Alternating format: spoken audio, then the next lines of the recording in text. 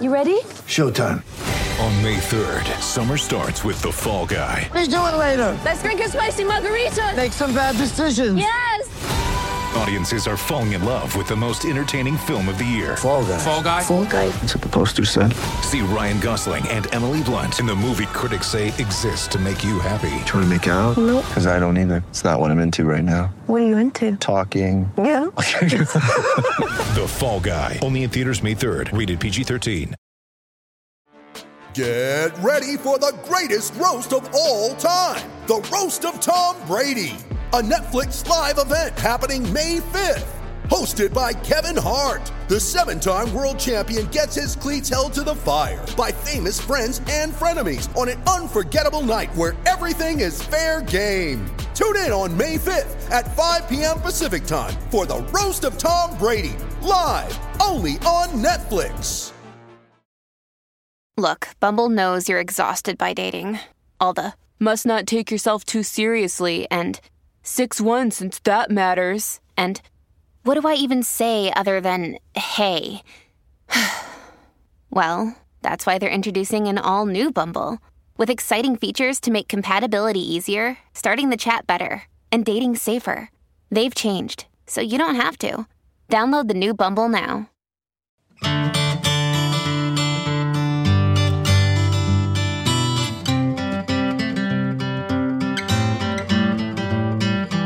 Hello, welcome to Pint Size Distant Pod. Every Sunday we're going to be bringing you something from the Distant Pod archives. We've gone back through all of the episodes of the Socially Distant Sports Bar so far, and we found what we think are some of the funniest bits. So, if you like what you listen to over the next few minutes, then have a look on the episode description, because there'll be the episode number that this comes from in there, which means it makes your journey easier. You can then go off and listen to the whole episode either again or for the first time. If you're a new listener, this is quite a good way of getting into our archives. If you have been with us from episode 1, it's a nice way of getting yourselves back into some of the old episodes as well. Sit back, relax, and enjoy this little snippet from the Socially Distant Sports Bar, our Distant Pod pint-size episodes. This is a paid advert from BetterHelp Therapy Online. Now, we all carry around lots of different sort of stress moments, whether it's like big or small. It could be as huge as, how am I going to pay the mortgage this month? Or, you know, I'm ill, but I don't really want to talk to anybody about that because I don't want to make them feel stressed about it as well. Or, you know, it could be just something as small as, how am I going to get to school pickup in time? I've got a meeting. How do I change that? How do I move that? Forgot to cancel that. And lots of the time we keep it bottled up. And whether it's big or small, it can really start to affect us negatively. And therapy is kind of a safe space to get those things off your chest. So whether it's like coming up with plans to organise your life a little bit better, or whether it's just having someone to talk to about those things you don't want to stress out your mates or your family with. If you're thinking of giving therapy a try, BetterHelp is a great option. It's convenient, accessible, affordable and entirely online. You will be matched with a therapist after filling out a brief survey, and you can switch therapists at any time. Our listeners get 10% off their first month at betterhelp.com/distant. That's betterhelp, HELP.com/distant.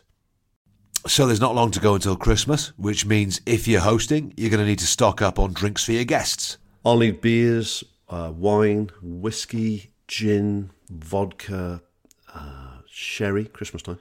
Port. Then get to Aldi. It's the Retail Industry Awards Drinks Retailer of the Year. So you can get everything you need with Aldi with award-winning beer, Quality Food Awards Christmas Retailer of the Year. Trying their brand new carrot gold flake gin liqueur, including drinks. Share the love this Christmas with Aldi.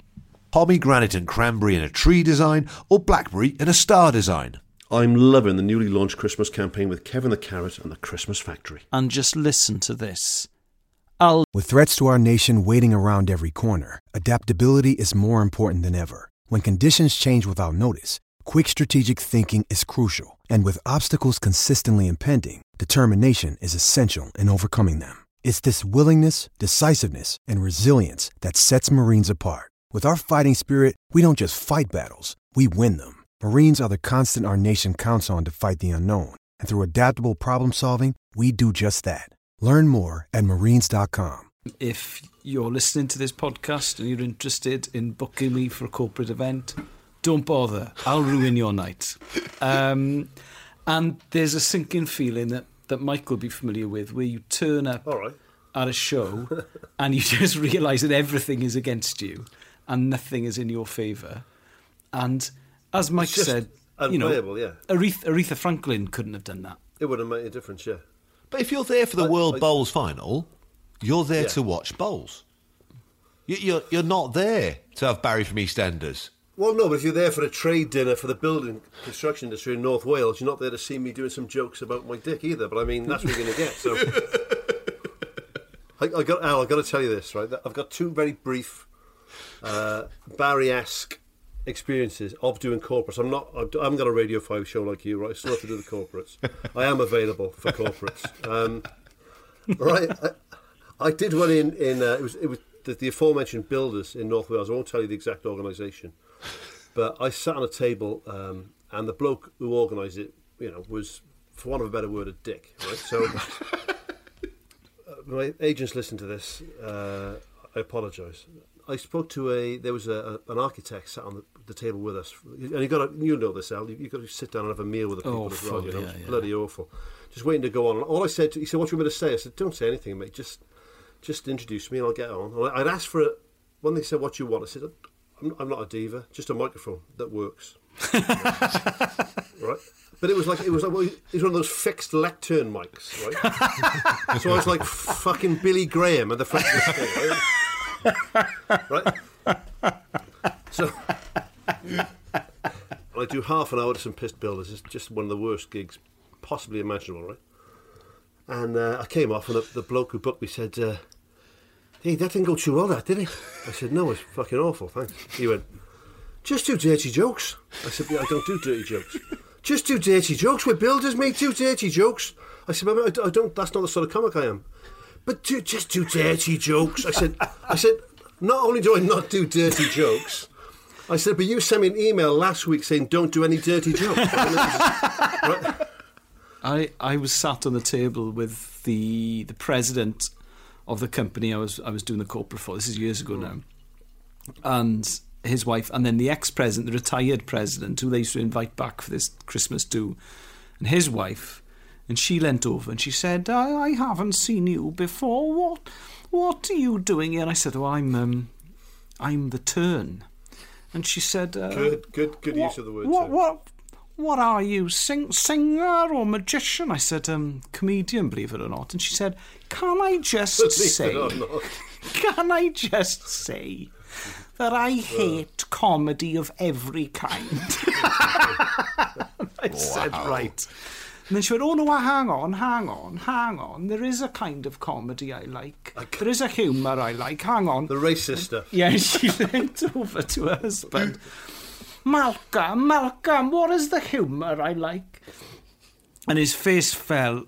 He'd obviously had to say this at every social engagement for the last 30 years. He went, "Margaret, the kind of humour you like is on Dennis Norden's It'll Be All Right on the Night."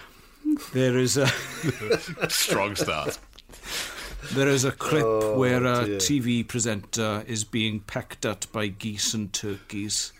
Very specific. And yet she heroically continues to broadcast despite being in some quite considerable discomfort. And then she went, "Yes, that's the humour I like." That's the sort of humour I like.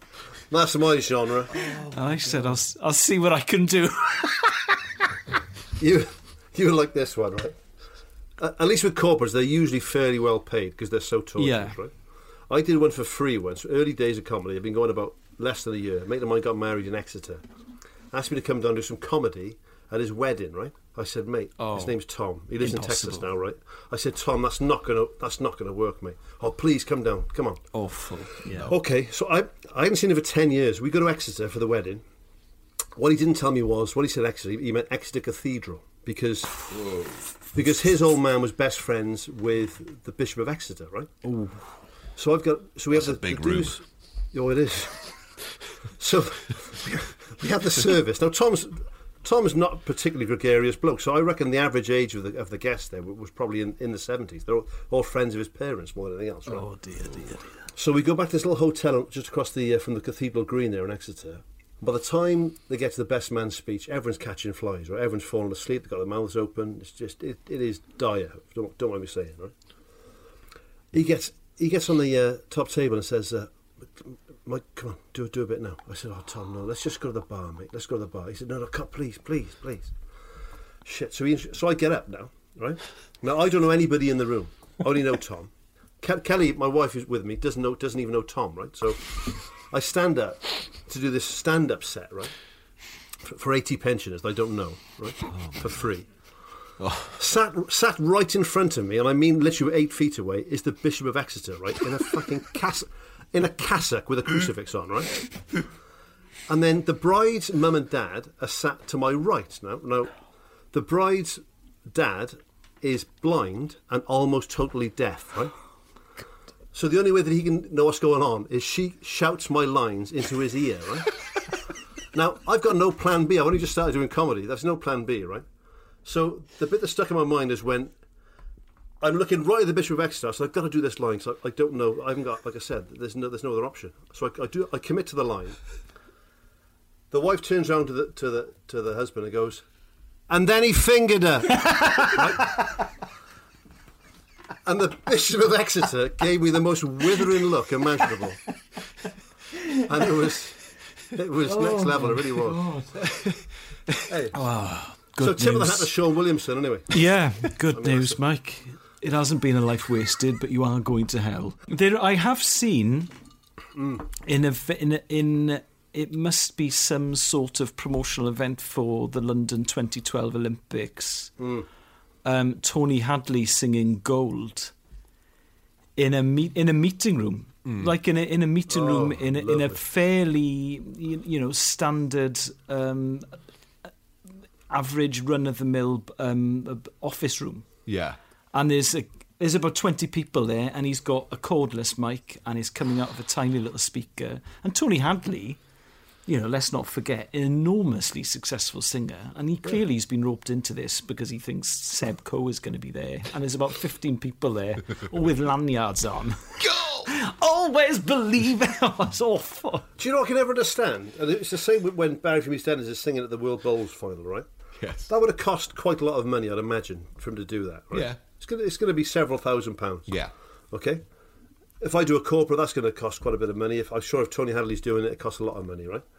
Wouldn't you be better off not spending that money and just put it onto the prize fund or give everyone a free pint or just do something much more constructive with it? If I'm doing that gig in North Wales for builders, just give them all a free pint.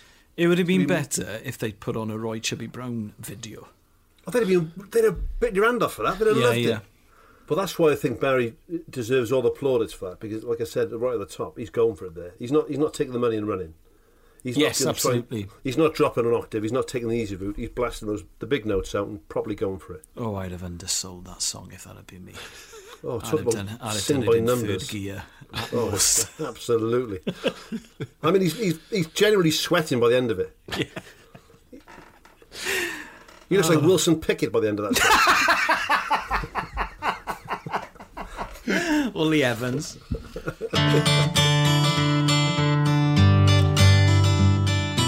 Hope you enjoyed that little extract from our archives of the Socially Distant Sports Bar. We will have another one of these pint-sized distant pods for you next Sunday. What you can do now is scroll through the episode description, find the episode that was from, and disappear off into our archives. Get yourself off on a journey around the Socially Distant Sports Bar.